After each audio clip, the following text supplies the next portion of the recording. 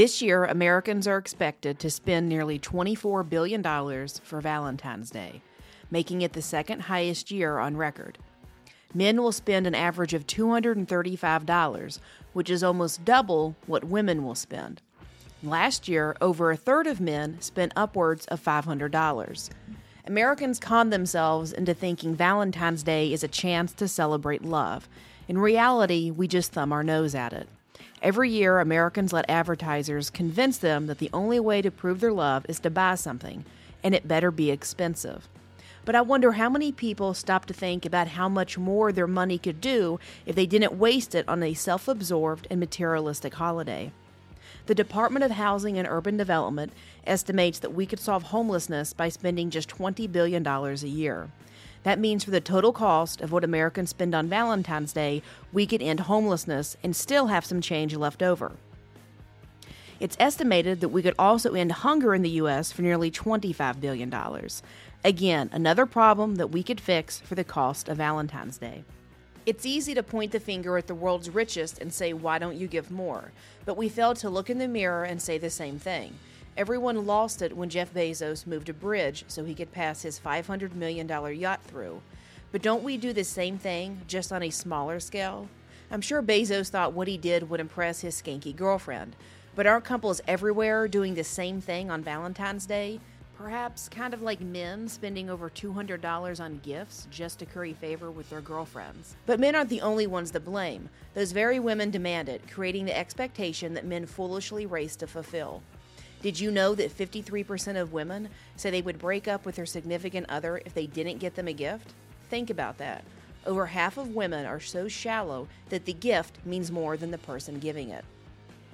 Not buying this whole concept of let's make the world better by skipping Valentine's Day? Think that indulgence is fine and you deserve it? What if I told you that valuing possessions can actually ruin your relationship? Couples will often have someone recite the love verse, 1 Corinthians 13:1, at their wedding. It says, "Love is patient, love is kind. It does not envy, it does not boast, it is not proud. It is not rude, it is not self-seeking, it is not easily angered. It keeps no record of wrongs. Love does not delight in evil, but rejoices with the truth." Nowhere does it say it comes with a price. While this scripture is held up as the standard, it certainly isn't practiced. Instead, Americans have managed to put a price tag on the one thing that should be priceless. This obsession with things is toxic, especially for marriage. The biblical principle of love not being self-seeking is backed up by social science.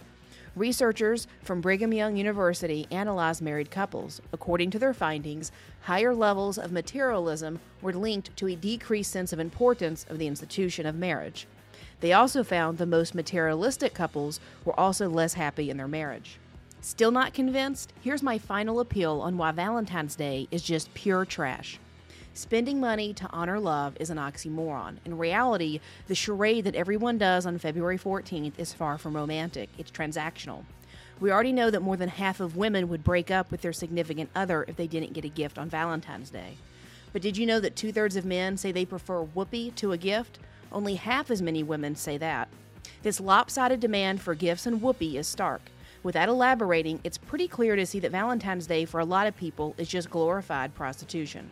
Substitute pimps, johns, and cash on the nightstand for fancy dinner reservations, boyfriends, and expensive gifts. Valentine's Day really puts the hoe in holiday. While everyone goes on pretending they're a little more special because they've got a Valentine, just remember, they're not. In the short term, it may seem cute and harmless, but in the long run, they're just shortchanging themselves. So if you're one of those people who spends or expects someone to spend a lot of money on you today, just remember that you're probably going to end up miserable.